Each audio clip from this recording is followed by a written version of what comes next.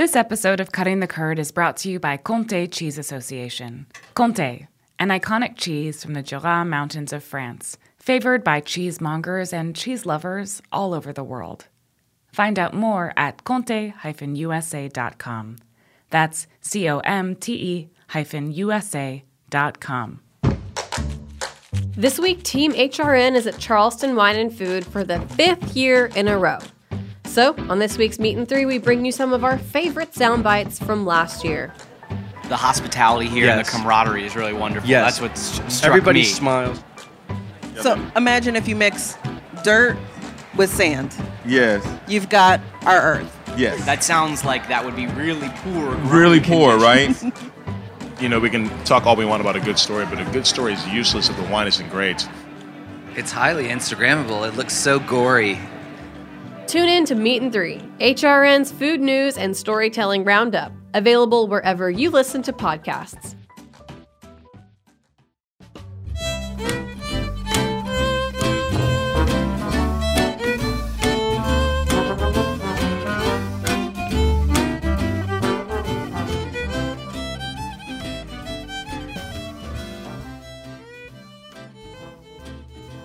Welcome everyone to Cutting the Curd. Today I have Jessica Little from Sweetgrass Dairy. I'm Kara Warren, and we're going to talk about cheese from Georgia.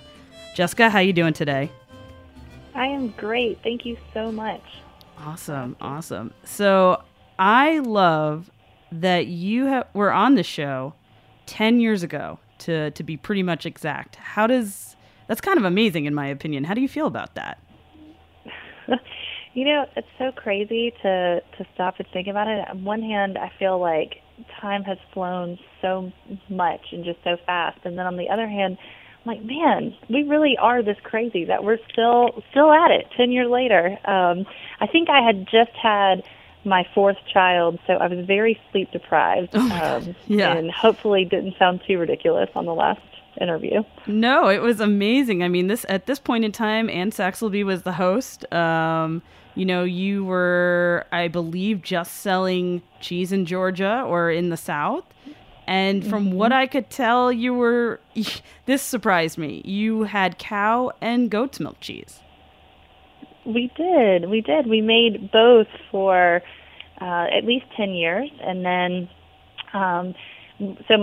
Sweetgrass Dairy was started by my parents, and Jeremy and I moved to the creamery about a year into the life of the creamery. So I grew up on the dairy farm and was very, well-versed in, I guess, animal agriculture, enough to know that I didn't really want to be a dairy farmer, but loved it so much. I feel the same. I feel the same. Everyone asks me, "Oh, you sell cheese? Could you make cheese?" I said, "No, no. I couldn't be a dairy farmer. At least you know what I mean. Like it's a different type of lifestyle." So anyway, you were saying so much work. Yeah. Yeah, no, it's so much work. And so we moved to the creamery about a year into the life of the cheese, and by 2004, my parents, definitely believe in giving opportunities but not handouts. So the business was not yet operating in the black, and they said, if you want to buy it, here's an opportunity, because as you can imagine, we just had some student debt. We had no cash savings or anything. It was a good time to buy the business, and so we did. And that must have been so scary, though. I mean, the idea of buying a business at any point in your life is like, oh my God, here it is. Well, yes and no. I think when you have very little to risk, it wasn't so bad, and maybe it was.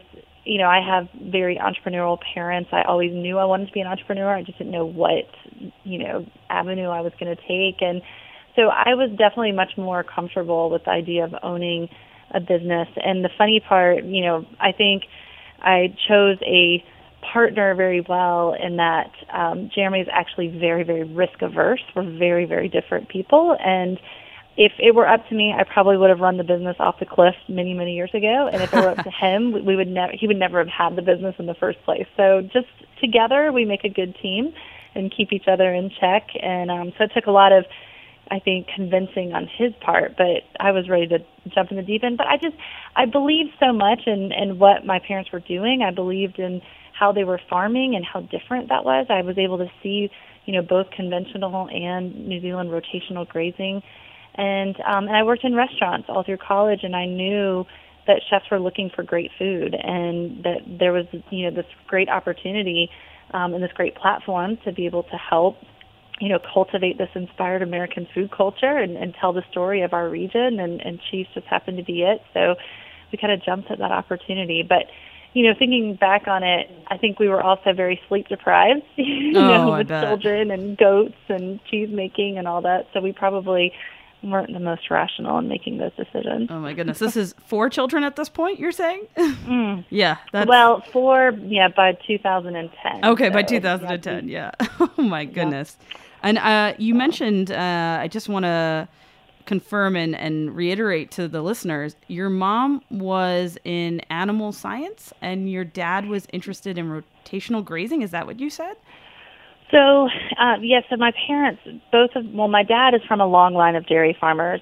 He grew up in Western New York, but ended up going to college at the University of Georgia, where he met my mom. So they both have degrees in animal science, and for a little bit of time, both of them thought they wanted to go on to vet school, but they did not. Thank God they didn't, yeah. They did not. Yeah. And, so they farmed in a conventional manner, the way that, universities were teaching back in the 70s and early 80s.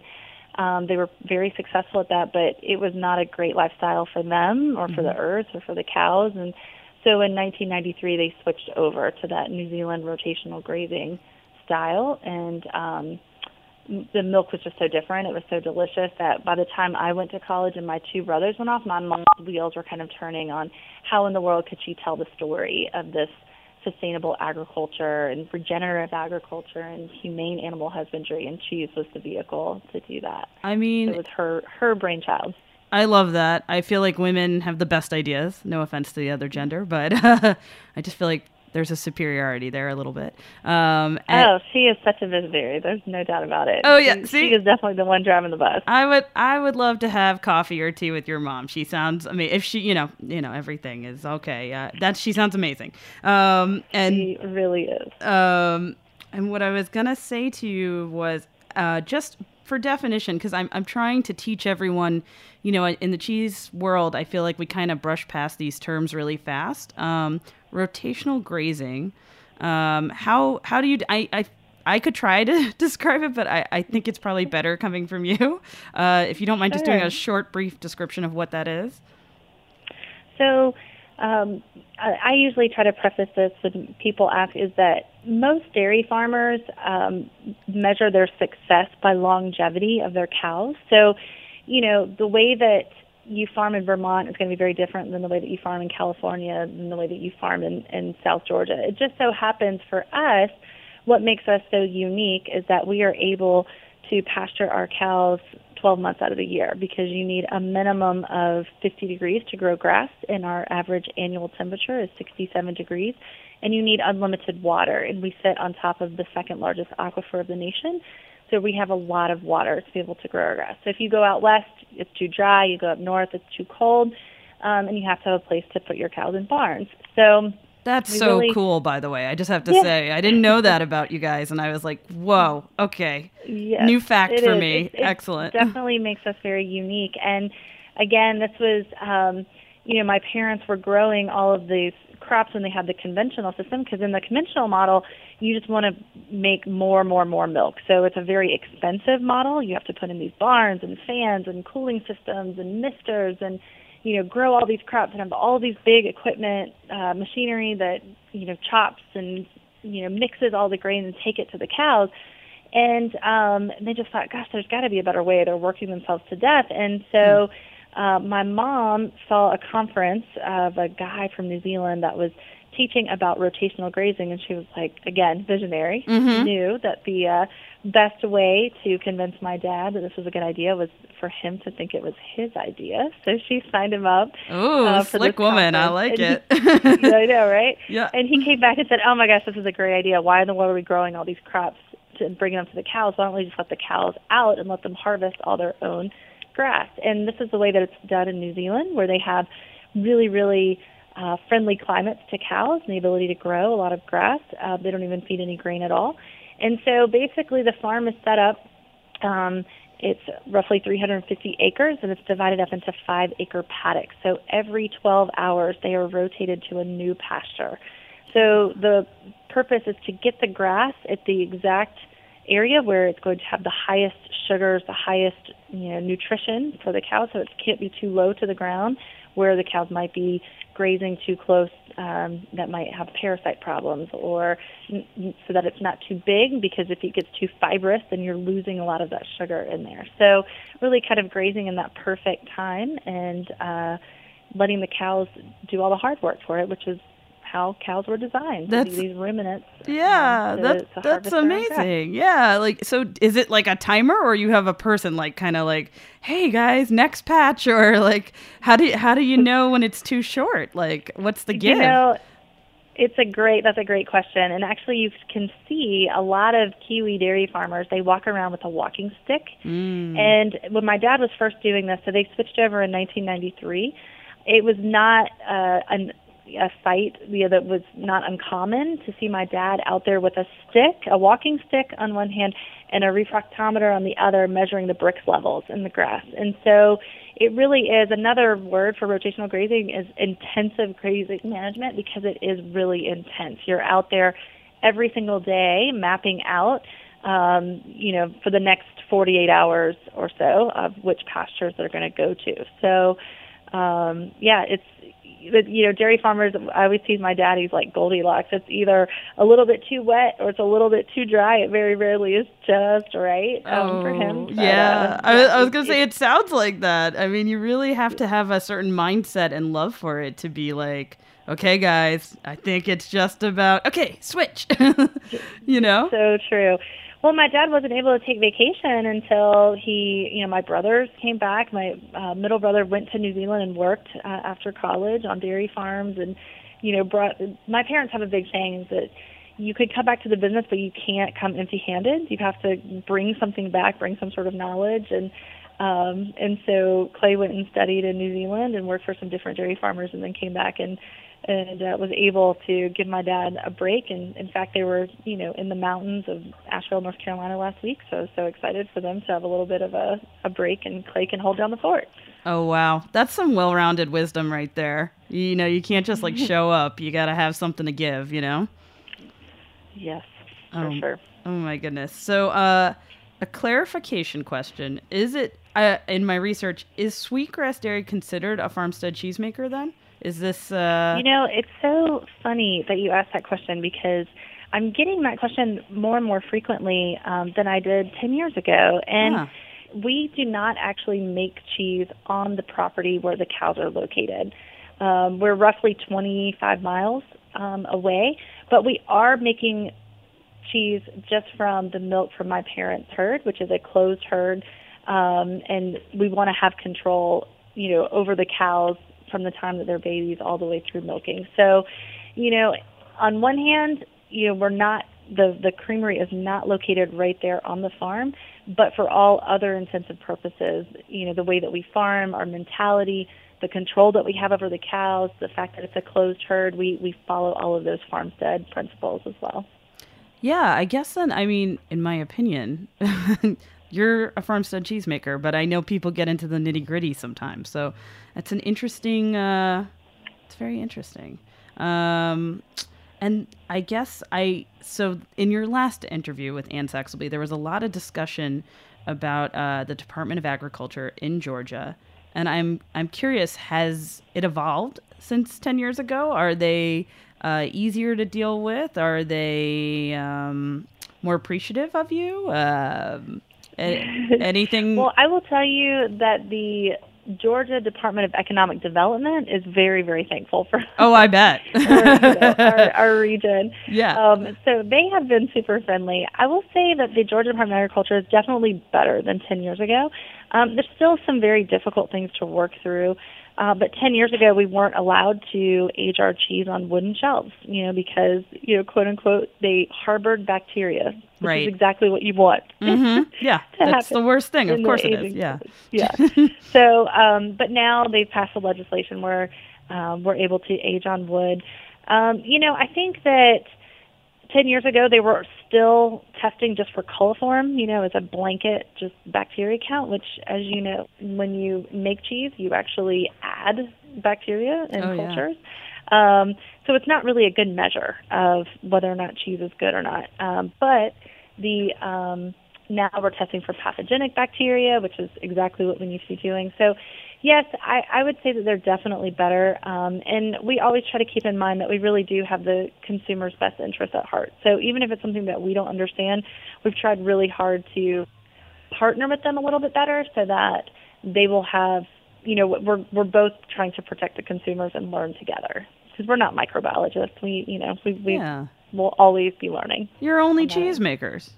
What can you do? Well, I guess then in terms of the economic development that you've done, which I know has been huge from reading about you guys, has, I guess, consumers, have their perception of European-style cheeses, has that been broadened? Are they more receptive now since 10 years ago? Is that also evolved a little bit, do you think? Yes. Well, at least in our little area, I would say so. Our whole county only has 50,000 people, and our town has 20,000 people. And it's really funny to see. In 2010, we actually sold the goats, and we opened a cheese shop downtown, right in this historic district of Thomasville. And it has grown into kind of its own little monster and become a full-fledged restaurant. So we have this really great craft cocktail program. We have a wood-fired grill. We have, cheese boards, and we feature not only our cheeses but other like-minded producers that I love telling the stories of other cheeses. And so I think that, it really has helped put us on the map locally here, but it really has helped open people's minds to cheeses. And we actually, in our town of 20,000 people, there are 2 cheese shops. Really? And restaurants here. Oh, my goodness. And thinking that it really is helping us tell the story of other like-minded producers. It's a lot easier than 2005, where we're just trying to beg people to even taste goat cheese for the first time. I'm sure. I mean, trying to sell a Camembert-style sweetgrass cheese, like you have the Green Hill, it probably was a little bit like, oh, this is not a cheddar, like those sort of, yes. It's not an aged-sharp cheese. Oh, yeah, this is something different. For sure. I mean, I think that the first 10 years that we were making cheese, we got asked for hoop cheese a lot, for cheddar, and for pepper jack. That was kind of the, what people were asking. We didn't make any of those. You're like, I'm not caving in. I'm not going to do it. A little bit of an uphill battle. But you do a pimento cheese, which I was very excited to get in the mail a sample from you. I'm like so excited to try this pimento cheese. Like, I have it in the studio. I'm like maybe in the second half I'll be able to wrestle it out of my bag. I'm so that you do. So, it's funny because we didn't start making pimento cheese until we opened the restaurant, and we wanted to have something that was easy that we can make with our own cheeses. So we use our Thomasville Tome. So it's the only raw milk pimento cheese that we know of on the market, and it became this kind of little cult classic just locally here. And then people were traveling and then asking, they go back home and then they would ask us to ship them this pimento cheese. And Jeremy is so funny. He's not from the South, so he did not grow up eating pimento cheese. So he said, well, if we're going to make it, we're going to make the best possible pimento ever. So we used piquillo peppers and pimenton from Spain and some Dijon mustard, and really just trying to make really high quality pimento cheese. So it's been a good addition to our line and kind of helping people remember that we are in the South. We're from Georgia. Heck yeah. All right, cool. Jessica, on that note, we're going to take a quick break as I maybe get some cheese out of my bag. So just hang on tight for 2 seconds and everyone will be right back.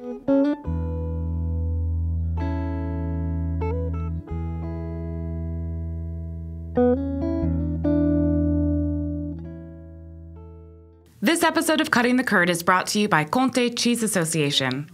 Comté Cheese Association represents the Comté PDO, Comté Protected Designation of Origin in the USA.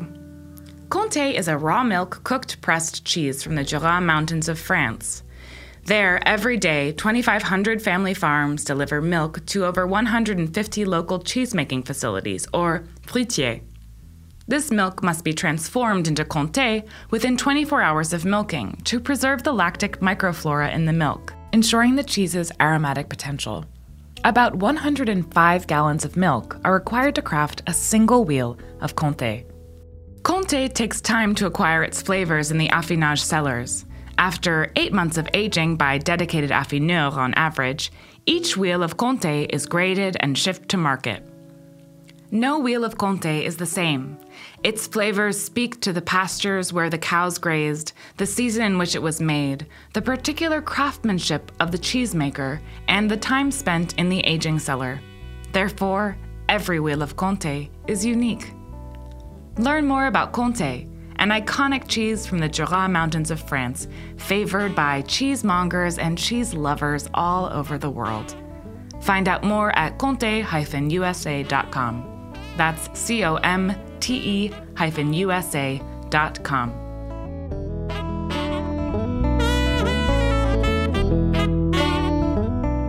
All right, welcome back, everyone, to Heritage Radio Network with Cutting the Curd. I'm talking to Jessica Little of Sweetgrass Dairy. I'm Kara Warren, your host, and we are talking about cheese from the South and a decade of difference. Boy, it has changed, I swear. I mean, everything we were just talking about in the first half of the show. I mean, Jessica, one thing that I loved from Anne Saxelby's last interview with you is you had a moment where you said, I hope one day we can ship pallets of our cheese to New York. Have you accomplished this goal? We have. Now I'm trying to figure out how do we fill up at least half truckloads or truckloads. Oh my to gosh. Get us there. But how does that feel as a cheesemaker? That I can't even, I mean, to go, now you're talking about, half truckloads? That's amazing. Well, I don't know. I think logistics has been a really big challenge for us. I mean, there's strengths and weaknesses in being in a state where there's only 6 cheesemakers. You know, on one hand, it's great because there's not a lot of competition, but then it's also hard because it's lonely. It kind of feels like an island, whereas if you look at the Vermont cheesemakers, they've done such a good job at consolidating and being able to get their cheeses down to Boston or to New York, and so that it's not too expensive for the distributors or end consumers. It's a much more dense area, I feel like, compared to the South. I would bet it's a little more spread out in the South compared to the Northeast. It is. At least. We sure are. We just don't have a long history of cheesemaking, and there's not a lot of cheesemakers that are selling outside of kind of their immediate region or area. So, it is exciting to be able to put cheese on pallets, and I think it's better for the quality. If you're going to be sending them very far away, it's great to have it in refrigerated trucks. As you know, UPS is not always kind to perishable products. Ooh, I remember there were some times I was like head of receiving at Murray's a million years ago. I remember we used to get some Farms Direct, and it was like styrofoam and random newspaper and a lot of, not you guys, I'm sure, but like oddball things you get tucked into the package just to make sure that cheese is safe, you know? Oh my gosh. I think about some of the mistakes that we've made over the years in packaging, and I'm horrified of some of the things that we've done. But yeah, trial and error. It's just gaining wisdom. Some of those are painful life lessons, right? I think, absolutely. I mean, I think your packaging, by the way, because you guys were kind enough to really send me samples, which I'm thrilled about. I have to say it was beautiful when it came in. It was like a little gift package that came to me. Great marketing, great branding. I know immediately it's from Georgia. I love the green and white logo. Is that something you handle yourself, or is that like a team effort that you guys do? Oh, I'm a big believer in teams. We've got such a great team of people, not only on packaging, but Mallory is our marketing coordinator, and Liza in sales, and just really helping Sweetgrass Dairy succeed, because Liza is our national sales manager. She lives in California, and so she's able to see how other people are packaging and receive our cheeses in the mail and make sure, and giving feedback to our team like, this is great, we need more ice, we need whatever that may be. So and Mallory is all about the experience of making sure that when you're unboxing that where it comes from and telling that story. So Yeah, it was Yeah, we have a perfect. great team. I took notes in my brain. I was like, this is the way to do it. This is classy. They're classy people at Seacrest Dairy. I got to do better. I'm glad to hear that. Yeah. Well, so another cool thing I wanted to bring up was the Georgia. Well, is there a Georgia Cheese Guild? That was another thing 10 years ago. There was none. Maybe there's a club now or some sort of thing that has evolved. Well, we actually have the Southern Cheese Guild. So okay. we do not have one just for Georgia, but there is one for the South, which was in existence and then kind of disbanded for a few years. And now Luella has picked up the torch and is helping us get it back going again for, telling stories of cheesemakers of the South and an educational resource because, again, we're all so spread out, but there's some really exciting things happening in the South from Virginia, North Carolina, South Carolina, Tennessee, Georgia, Alabama. I mean, there's just some really great stories to tell and great cheeses to share. So I'm excited. I'm on the board and trying to help revitalize this whole guild and help other people that would like to have resources and want to make cheese in the South. I think that's super cool. I mean, even for agritourism, like maybe there's a way, people can come visit the farm, see the cheese making. Once you have a good group like that, and then you have brewers. I mean, it just starts this like whole other tier of the community that I think it just makes everyone's life better, right? I mean, sure. Yeah, I think you guys. Well, there's a lot of value in fellowship, of coming together, and we have a lot of the same struggles, and but we don't have to try to solve them all by ourselves. We don't have to reinvent the wheel, and kind of leaning on each other to all become better. I think that's wonderful. I mean, that's what we all need nowadays, That's kind of like that next step. So that's good. Props to you. So let's get the numbers straight on this. You're 20 years Sweetgrass Dairy has been around, and now 10 years the shop has been around. You have 4 children. I mean, how do you do this all? I don't even know. And then I've also been told one of your sons, his birthday is coming up. Is this true? Yes. Well, he just passed. Our youngest just turned 10. Okay. Well, give him a shout out on the radio because I was trying to get a shout out for him. You're so sweet. Well, his name is Rowan, and so we have, like I said, 4 boys. The oldest one, we had a cheese named Gray's Goat, which was a goat milk version of Green Hill, that we no longer make, so we need to make another cheese for him. But Asher is our second son. We have Asher Blue. Our third son's name is Finn. His full name is Griffin, so we have a cheese named Griffin. And the youngest, Rowan, whose birthday just passed, does not yet have a cheese. So I'm just going to put it out here. The next time that we talk, maybe 10 years from now, we'll have another cheese named after Rowan to add to the collection. So happy birthday, Rowan. Woohoo! I love it. I have to say, beautiful names. And it's great that you've mixed that into your cheese world as well, because I was thinking, like, how do they come up with these cheese names? So you beat me to the punch on that one. Is there a new style of cheese that you're working on right now, actually, or is it just the core that you have right now? Well, that's a great question. So we decided by the end of 2014, we knew that if we were going to continue to grow Sweetgrass Dairy, because we also, as you probably remember too, in 2013, 2014, we knew that all this FSMA, all these food safety acts were coming down the pipeline, all these regulations. And we built the cheese plant, my parents built the current cheese plant in 2000 when there were no other cheesemakers in Georgia, so there were no regulations. So we knew that we would be out of compliance. And their goal in building the cheese plant was that if it was around for 10 years, it would be a good test kitchen. Well, Jeremy and I, when we bought it, what we did is we just started adding on. So it's kind of this Frankenstein building that's not very efficient, doesn't have great flow to it, so we don't practice any sort of lean manufacturing at all, and we knew eventually it would not be in code or compliance. So we started talking about building a new production facility, and then 3 years ago we started working with an architect, and a year ago we finally got financing, and we should be in our new plant this summer, which is so exciting and such a long journey. And I think it's exciting not only to be able to make higher quality cheeses, but more volume to really help us grow, but also for Jeremy to have some R&D and be able to add more cheeses to our product line.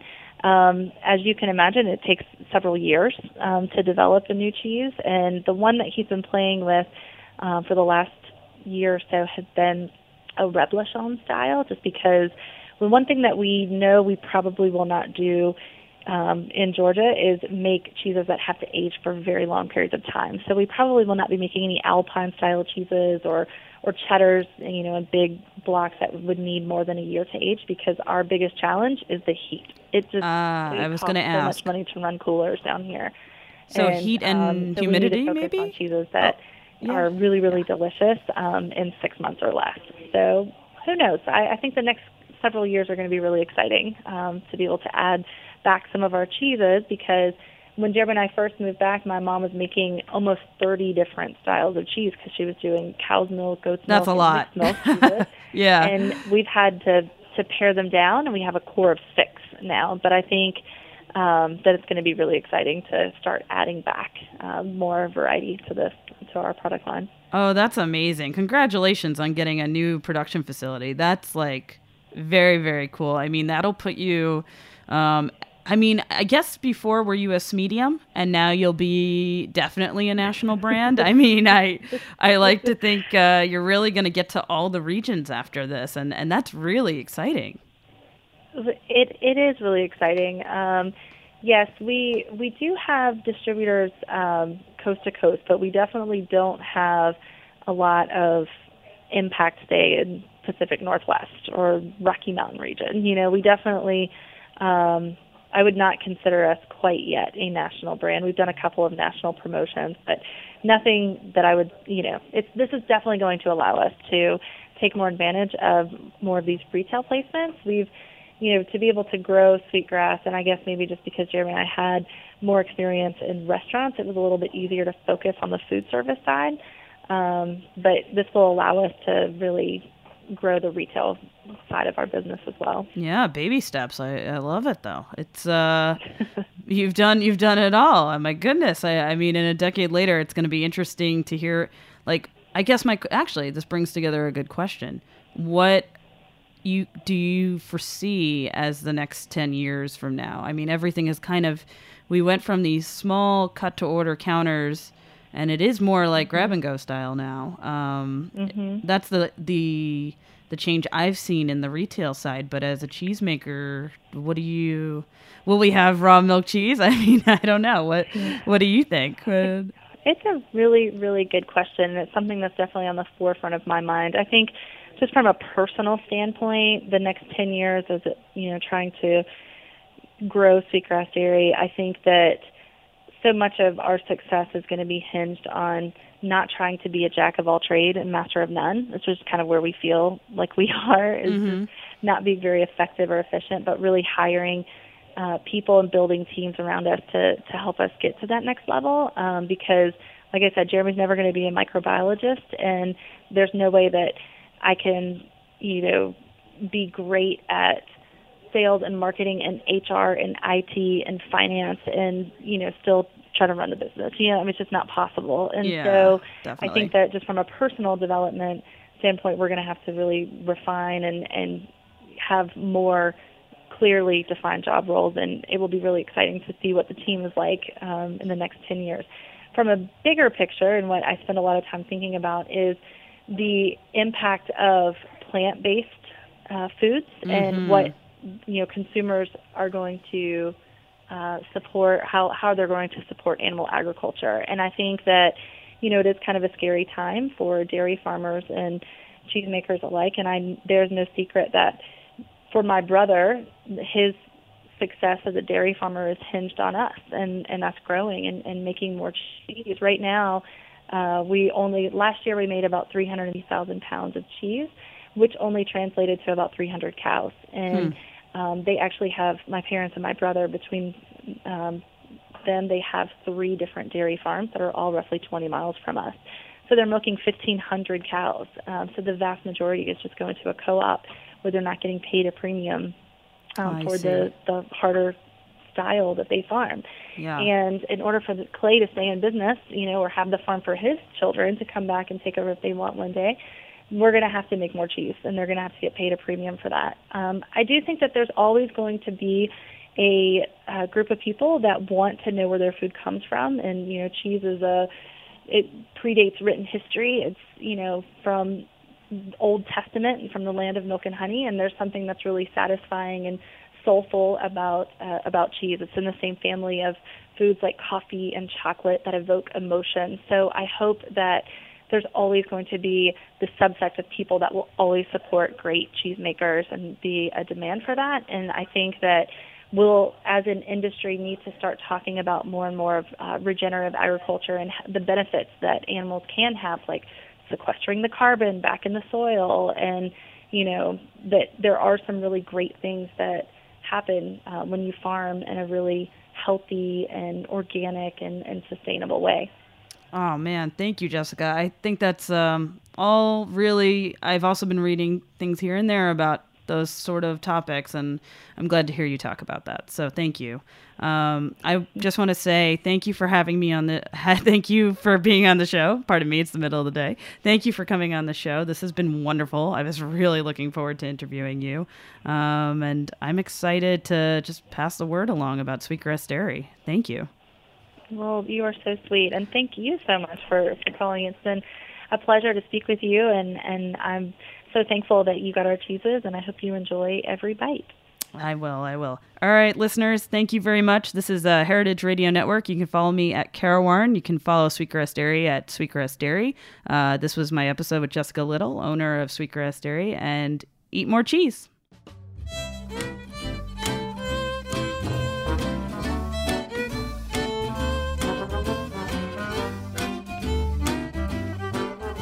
Cutting the Curd is powered by Simplecast. Thanks for listening to Heritage Radio Network, food radio supported by you. For our freshest content, subscribe to our newsletter. Enter your email at the bottom of our website, heritageradionetwork.org. Connect with us on Instagram and Twitter at heritage_radio. You can also find us at facebook.com/Heritage Radio Network. Heritage Radio Network is a nonprofit organization driving conversations to make the world a better, fairer, more delicious place. And we couldn't do it without support from listeners like you. Want to be a part of the food world's most innovative community? Subscribe to the shows you like, tell your friends, and please join the HRN family by becoming a member. Just click on the beating heart at the top right of our homepage. Thanks for listening.